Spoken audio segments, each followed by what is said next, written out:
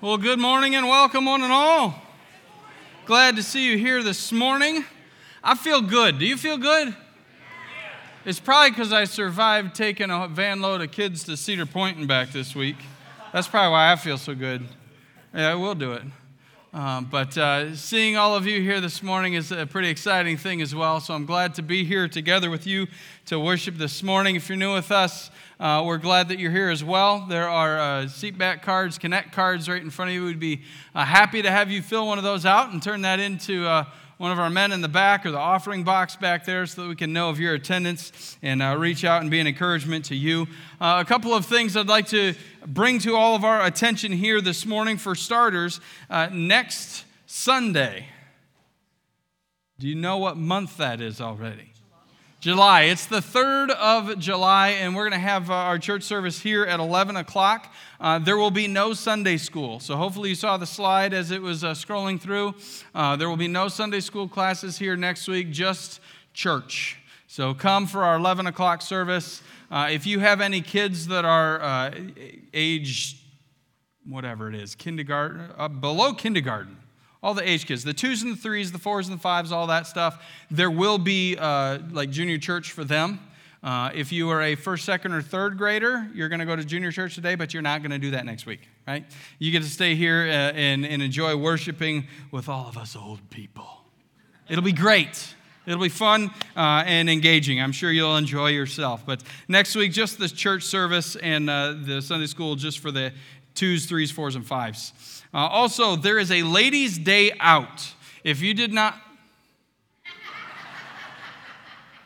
Was that a husband that was excited? Or that was... Okay, it was a woman. Okay. I had to be careful there. I wasn't sure if Jeff was like happy for this day. Okay. I digress. But as I'm reading through, it's Lavender Days in Imlay City. So apparently Imlay City likes the color purple and are celebrating that with whatever this is. Right? Okay. So Lavender Days, you're going to be leaving at 9 a.m. on Friday, the 8th of July, right here from the church. Leave at 9 and get back by 3 at the latest. Yeah, right. If you have any interest in going and spending the day at this, please see Amanda Herron. If you have any questions, ask her about it. I will be of no service, and I'm pretty sure Pastor Mark will be of no help for this whole Lavender Days too. You just going to text her and ask her the question they asked you? Let's be real. So, there's that. Also, because it's July, how many of you are signed up for camp? Kids, teens, students, right? And excited for that week? Parents, how many of you are excited for that week? It is approaching very quickly, July 11 through 16, that Monday through Saturday. If you are sending your kid on the church van, you need to be here at the church on Monday the 11th, no later than 6:30 in the morning, all right? 6:30, hey, but then you've got the whole rest of the day, all right? So this is actually a good thing. 6:30 a.m. so we can ship them out and then return. The van is expected to get back on Saturday the 16th by 1 p.m., all right? And so I can't stress to you enough, parents, be here to pick them up. You do want them back, okay? And they will be changed. They will be new, all right? Some of them may even be a new creation, praise the Lord. And you will want them back, all right? So those are a lot of the things that are taking place. If you did not already pick up a FBC Weekly, the printed edition, they're back there. Those announcements and others are on there. One thing that is not, because it was new to us yesterday, is to inform you that Tina Scott's mother passed away yesterday morning. And so if you would keep the Scott's family in your prayers throughout this week, I'm sure they would greatly appreciate it. So please add that to your personal prayer sheet this week. Before we get to our call to worship this morning, on Friday, June 24th, the Supreme Court of the United States ruled that, quote, the Constitution does not confer the right to abortion. Roe and Casey are overturned, and the authority to regulate abortion is returned to the people and their elected representatives. Amen.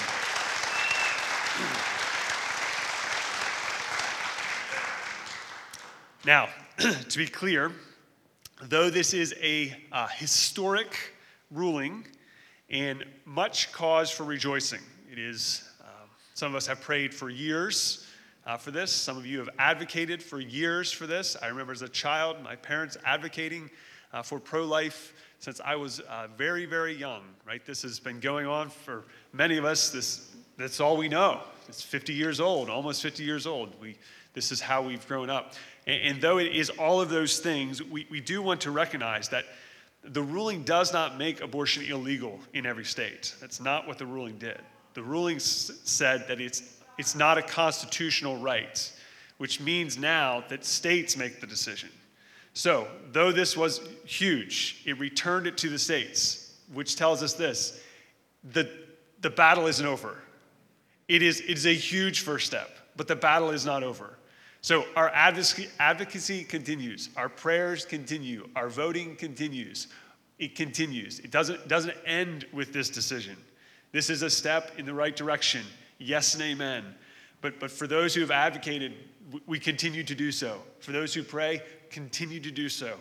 Michigan has some things on the books that could help us in our state, but those things are being challenged. And they're going to be, all of them are going to be challenged. In every state, it's going to be challenged. Any sort of pro-life legislation is going to be challenged.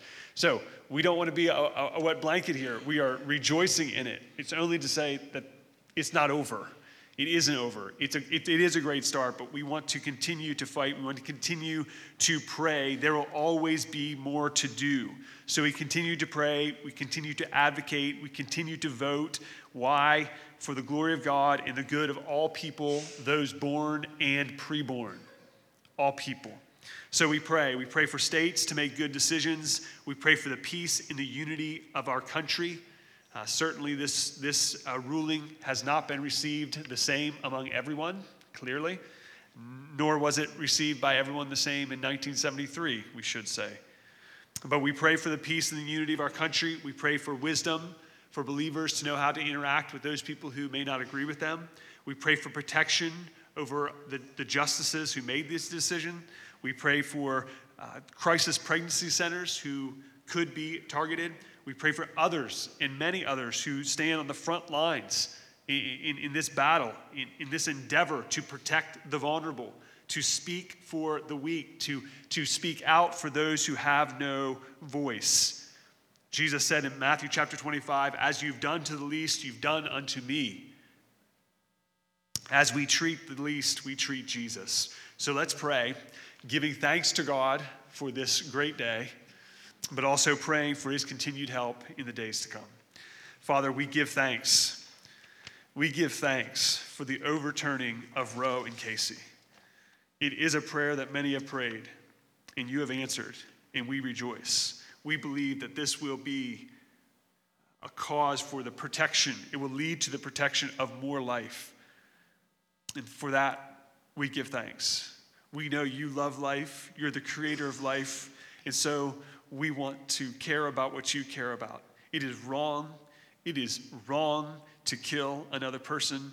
And so, Father, here we recognize abortion is wrong and it must be stopped. And this is a great first step, and we rejoice exceedingly in what you have done.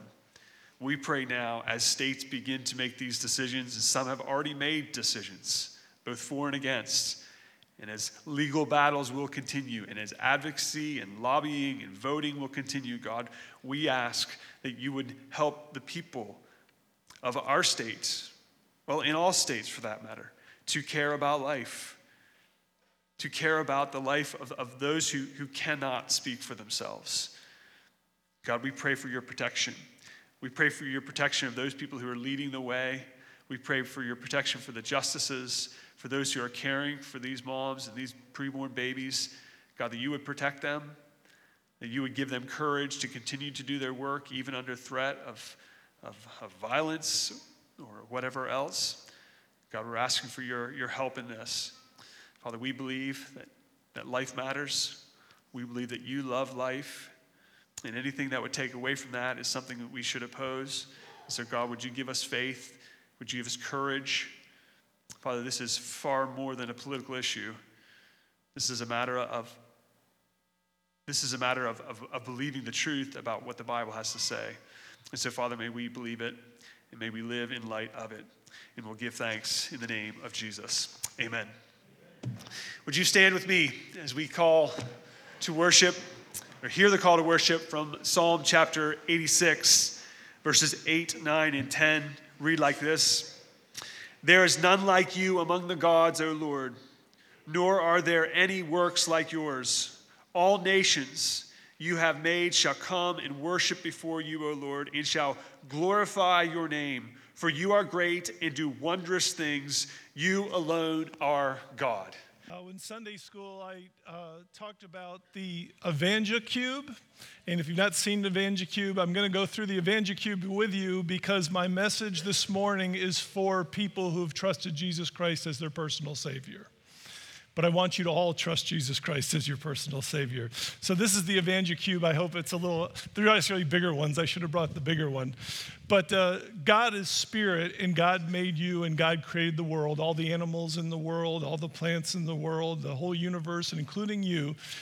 But unfortunately, you and all of us had turned against God. We've sinned against God, and as a result of that, it separated us from God.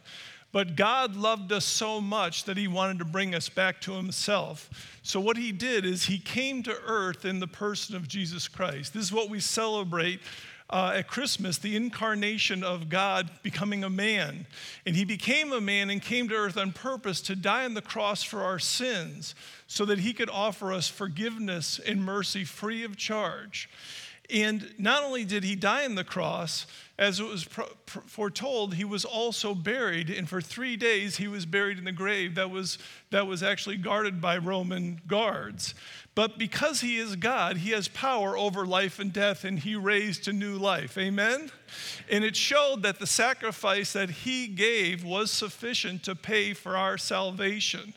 And so because of what Christ has done, he has made a pathway for us to go to God, but only through the cross of Jesus Christ. And he did that, and now we can avoid hell, which is the consequences for sin. The wages of sin is death, and that's eternal death. And we can get heaven as a free gift, but only through what Jesus Christ has done for us. Amen? So if you'll confess your sins and you'll turn to God and ask him to forgive you your sins and ask Jesus Christ to be your Savior, he'll do that because he died on the cross to bring you back to God. Amen? And that's and I could do a lot more with this, but this is an EvangeCube, and these are really cool, and the only way it opens is the way that you don't have to be smart. I look like he knows how to do a Rubik's Cube. I couldn't do a Rubik's Cube to save my life, just so you know, but I can do an EvangeCube. And I wanted to say that to you because if you're here today and your sin is still upon you because you haven't turned to God for forgiveness of your sins through what Jesus Christ has done, then you don't have eternal life. But God came into the world not to condemn the world, but to save the world through Jesus Christ. It's the way. God himself came to earth to die on the cross for your sins to bring you back to God. Amen?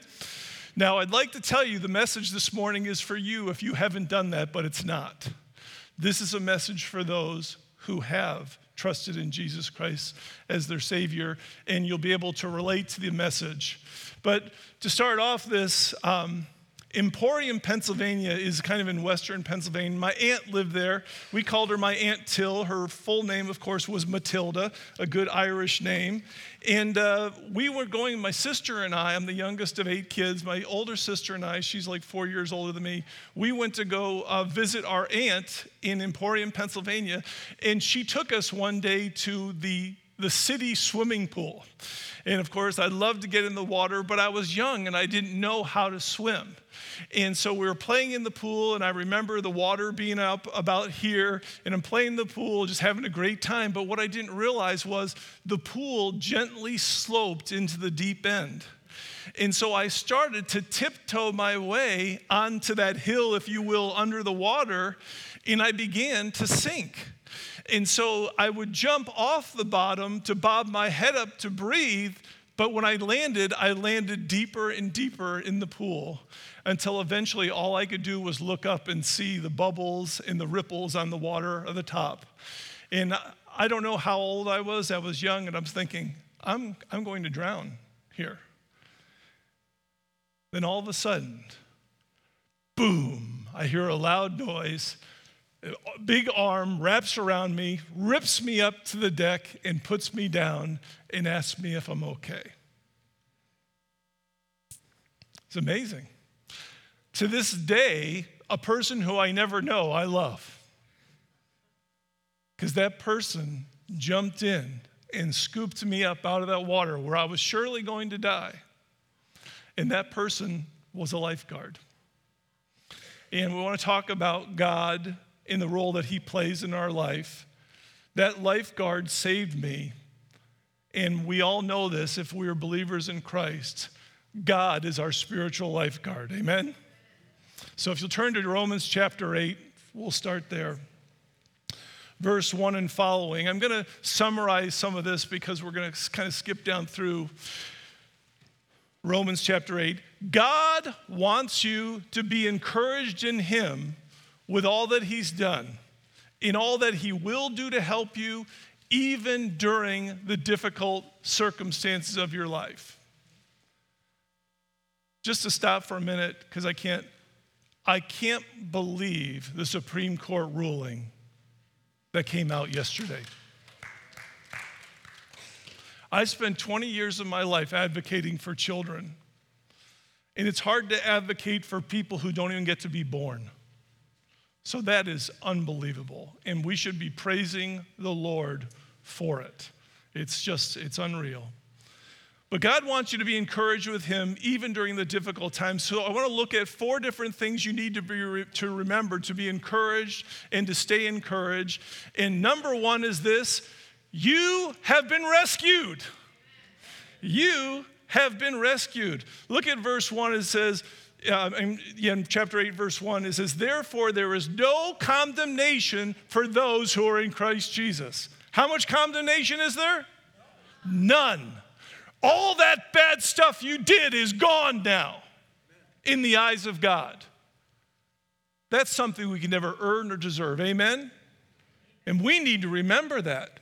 We've been rescued. It's unbelievable. We've been rescued. You aren't drowning anymore. Sometimes we forget, even as believers, that we're not drowning anymore. We act like we are. We complain about the world like it's drowning us again. I'm telling you, you're on dry land because of what Christ has done. It's an amazing thing. And as a result of it, we need to act like it. No condemnation for those. Hell is not an option for you. Imagine. It's not an option for you because you've been rescued. I mean, I could end the sermon here on one verse that you've been rescued. It's how I felt about that guy I didn't even know. Even now, I can feel his arm around me. But now that you've been rescued, you're back on dry land, you can run to God and his will for your life. Look at what it says in verses 5 through 9. For those who live according to the flesh set their minds on things of the flesh, but those who live according to the Spirit set their minds on things of the Spirit. For to set the mind on the things of the flesh is death, but to set the mind on things of the Spirit is life and peace. For the mind that is set on the flesh is hostile toward God, for it doesn't submit to God's law. Indeed, it cannot do it. Those who are in the flesh cannot please God. You, however, are not in the flesh, but in the Spirit, if in fact the Spirit of God dwells in you. Anyone who does not have the Spirit of Christ does not belong to him. But if Christ is in you, although the body is dead because of sin, the Spirit is life because of righteousness. If you've trusted Jesus Christ as your Savior, you have the Spirit of God in you. It's funny because you get believers and they get distraught. And I don't blame you. We all get distraught. We get distraught with sin. And we're like, if I'm a believer, why do I have a desire to sin? I would just say this. If you're a believer and you feel bad about your sin, that's a sign that you have the Spirit of God in you. I got saved when I was 21, and believe me, before that time, I didn't care about my sin. I was interested in my sin. But if you're sitting here today and you're like, well, I feel bad about my sin, I said, hey, what do you think the Spirit of God is saying to you? It's the saying that God cares about you and his Spirit is in you. So you'd say, well, I don't know if God's disowned me. If you care about sin, you probably trust Jesus Christ as your Savior. And he's not saying, if you believe more, the Spirit's in you. He says, when you trust in Christ, the Spirit's in you. And acknowledge that. If you don't acknowledge that the Spirit is in you, what has happened is the very counselor, the very thing God promised to help give you victory over sin, you're forgetting about. And the irony is, your guilt comes from the Holy Spirit telling you you're messing up. Yet we have that guilt and we think, oh, I'm lost. No, you're not. This is exactly what's happening. God is bubbling up in you the idea that what you're doing is wrong, and he's telling you to do that so you can correct it. He's trying to continue to rescue you. It's not just one time out of the water. The problem is you keep on jumping in again. It's a process that we're in. Set your mind on what's spiritually right and biblically right. And then I would also say this, what you know is right. Some people are like, well, I don't know the Bible that well. If I said, well, is this thing right or wrong? Everybody knows the answer to these questions. God's put right and wrong in us. Mankind even has a conscience. Even the most unsaved people have an idea of morality. And we certainly do as believers. But now that we're on dry land and out of the deep water, we have the ability now to move toward God. And God wants us to do that. So the first thing is, you've been rescued. Amen? But not only you've been rescued, but it's crazy. So God not only jumped in the water, reached down, grabbed you out of sin, pulled you out of it, but he puts you on dry land. And point number 2 is wilder. You've been adopted by the one who rescued you. You've been adopted. Look at verses 15 through 18. For you didn't receive the spirit of slavery to fall back into fear, but you received the spirit of adoption as sons, which is very interesting because both men and women are in the body of Christ, but he's pointing to the fact that when we got adopted, we all got adopted as sons, so we all got the highest position that there could be. Whether you're a man or a woman, you've all been adopted as sons. And then he says, to whom we cry, Abba, Father. The Spirit himself bears witness with our spirit that we are what? That spirit that's within you that's making you feel guilty is also telling you, you know who your Father is. You know who your Father is. I grew up in a proud family, and I don't mean that in a negative way. We're a proud family. We carried the name Britton, and when you carried that name, you behaved in a certain way, and you didn't mess up in public, and if you did, my family would tell you about it. We were proud to bear the name Britton. How much more proud should we be to wear the name, the Holy God of the universe? Amen? That because we've been adopted. It's a tremendous position. So not only have you been rescued, not only have you been saved, you've been adopted. And then it says that we should no longer fall back into fear. Stop living in fear. God lets you know, this is how close you are with God when you've placed your faith in Jesus Christ. He says, we call him Abba, Father. And if you know you're Greek, you know what it's talking about there. That's the word that we would say Papa or Daddy. That's what it's saying. So Papa or Daddy. Some of you remember, I'm an old person, and some of you remember the pictures. Remember John F. Kennedy? There would be pictures of Kennedy in his presidential office, and he'd be working there with other heads of state and important people. And they showed some of these pictures, I think it was in Life magazine. And under the desk was his son playing under the desk, right? Now, you don't get into the president's office unless you're someone important. All these heads of state are the only people who go there, yet it's little John, right? John is playing under the desk. And of course, they had to put it in Life magazine because it was such a beautiful picture. You get to play under God's desk. That's how close you are to him. He is your daddy. You have access where no one else can go. That's how close you are to God because you've been adopted. He lets you to call. So he wants you to climb up in his lap and call him daddy. I don't know what it means to you, but I lost my parents when I was young. I lost my mother when I was 7. I lost my father when I was 11. And if you asked me if there's anything I could do again, it was to remember what it meant to crawl into my father's lap. And that happened by the time I was 11, no more. But I have a heavenly Father's lap who he lets me climb in there anytime I want.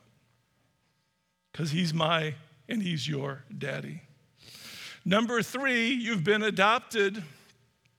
And because you've been adopted, I don't know how many families are like this, but in many families, businesses get passed down through the family, right? You inherited the family business. Because you've been adopted, you've inherited the family business. Look at verse 17.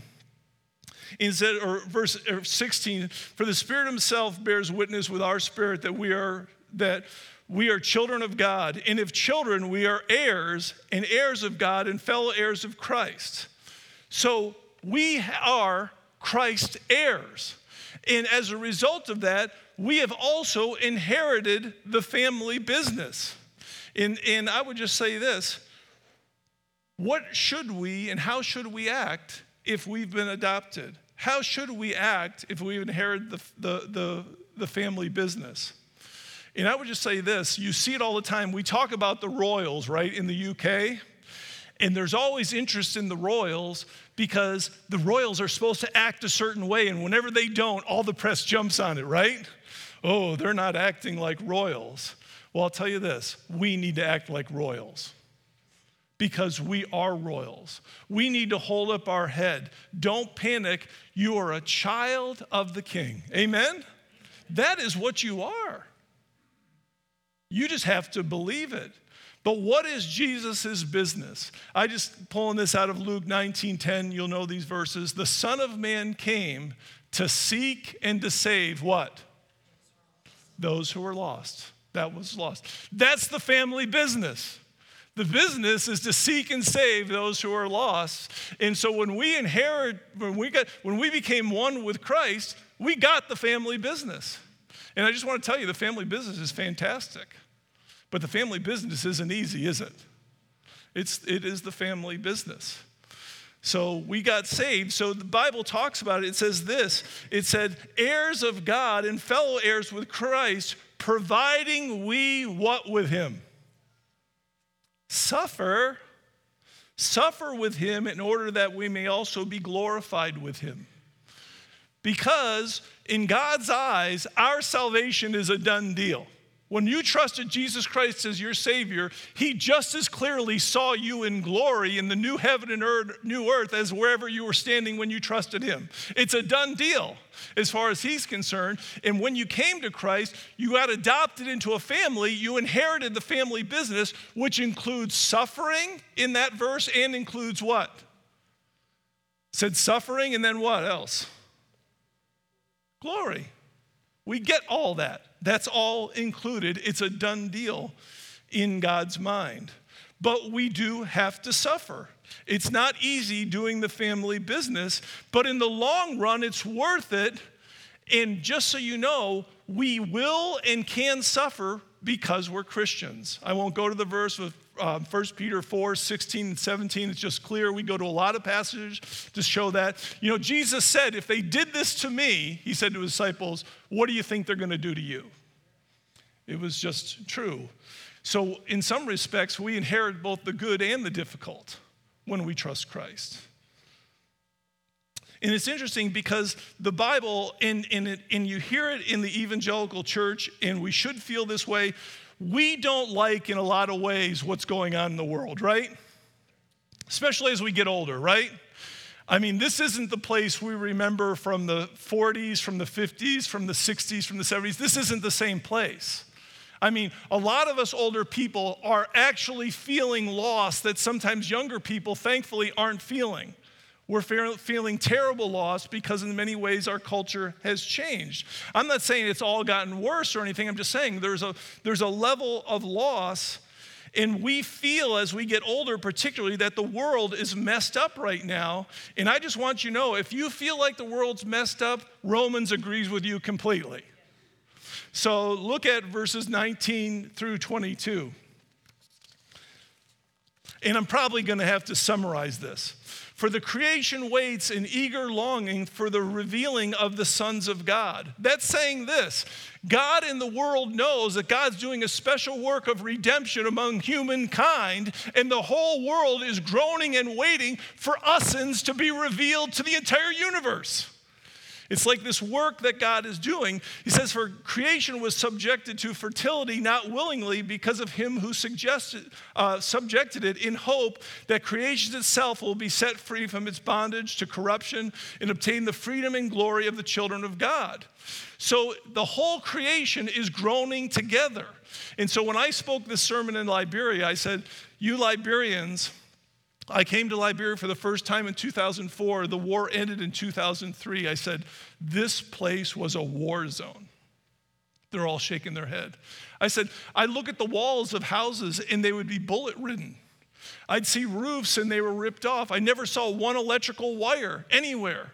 The roads were messed up. The telephone poles were all stolen and taken up. It was a war zone. And I said, and even today, you're living in a war zone. And they're like, yes, we are. And I just want to tell you, for the Christians, all of us, we are still living in a war zone, amen, right? We are. Don't pretend it's not. It's a war zone where spiritual battles are being fought. That's why your pastor could give you such great news about the Supreme Court ruling, but he had to say, but what? Don't stop fighting because we're still in a spiritual war. He had to say that, because if we just said, oh, it's done, well, it's not done that easily. So I would just say this: when you have that feeling you're in a war zone, I would just say this: the Bible agrees with you. You're in a war zone. But just because you live in a war zone doesn't mean that God's not working. When I was in Liberia, some of the greatest stories of God's grace were told to me about stories that happened during the war. They would talk about horrific tragedies that almost were inhumane. You couldn't believe it happened. In the middle of that, a Liberian would say, but you wouldn't have believed what God did. And they'd always end that way. You wouldn't believe what God was doing. And I just want to remind us, as God's children, we are in a war zone. We've been rescued. We've been adopted. And the battle goes on. Amen? And we know who wins, by the way. And we all win when people are adopted into the kingdom of God. So God is still working out the family business, which is the salvation and the redemption of the world. God's still working on that, and we're a part of it. 2 Corinthians 5:20, it says, therefore, we are ambassadors for Christ, as God is making his appeal through us. We implore you on the behalf of Christ, be reconciled to God. So not only were you rescued, pulled out of the water, he pulls you up out of the water and he says, and by the way, I've adopted you. Then he said, by the way, you're doing the family business, but not only are you doing the family business, but I've got to show you your credentials because I've made you an ambassador for my kingdom. Whew. All I wanted to do was breathe. But next thing you know, I've got credentials as an ambassador. And of course, an ambassador's job is to represent the country or the people group who has empowered them to be an ambassador. So I'm just saying to you, no matter where you are, how obscure you feel like your influence is, you're carrying the badge of an ambassador. I'll tell you this, you want an ambassador's badge when you're going through an airport, because all the rest of us are going through security and they're saying, welcome to your plane. Because you get to go buy all of that stuff. An ambassador is a very, very powerful person. And the Bible calls us, all of those who've placed their faith in Christ, as ambassadors. So even though things are tough right now, we shouldn't lose hope in all that God is doing, all that he's done. But I'll tell you this, when a Christian loses hope, what does it do to the people who are around us? when a born-again Christian loses hope. So I'm just saying, don't lose hope, because you have such a positive impact. Then for now, you have to live by hope. That's what the Bible says. For now, we must live by hope. Look at verse 24 and 25. For in this hope we were saved. Now, hope that is seen is not what? Hope that is seen is not what? So the thing that we've got to trust in, we can't what? You better remember this, because if you can see it, it's not hope. This hope you only see by faith. And when you're waiting for things to show up in person and materialize, you're going to be discouraged because you're not living by hope then. So you must live by hope that comes through faith. Verse 24, it says, for in this hope we were saved. Now hope that is seen is not for hope, for who hopes for what he sees? But if we hope for what we do not see, we wait for it how? Who's patient here? I can see hands are up all over. Please. Americans are the only people, and it's funny because most of Liberia doesn't have electricity. We're the only people in the world who yell at a microwave to hurry. That's how Americans are. But the Bible says, because of the confidence that we have in what God has done for us, because he's rescued us, because he's adopted us, because he's put his Spirit in us, because he's made us his ambassadors, he says, God has called us to be patient, waiting for him to work. Amen? Wait on the Lord. Who likes to wait? None of us. We all want hope that we can see, but we must wait. But when you trust someone and they say, I'm coming, and I'm going to do this or that, and you trust them, how confident?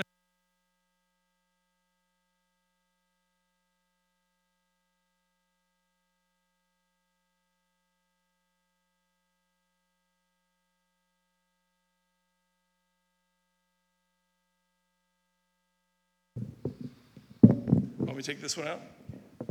I'll do this one. Now I got two mics. I'm really cool. I'm like the president. Actually, as an ambassador, I'm a little higher than the president, but I don't want to say anything.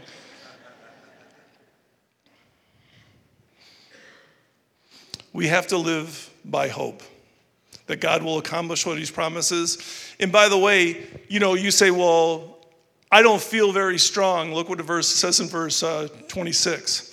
Likewise, the Spirit helps us in our what?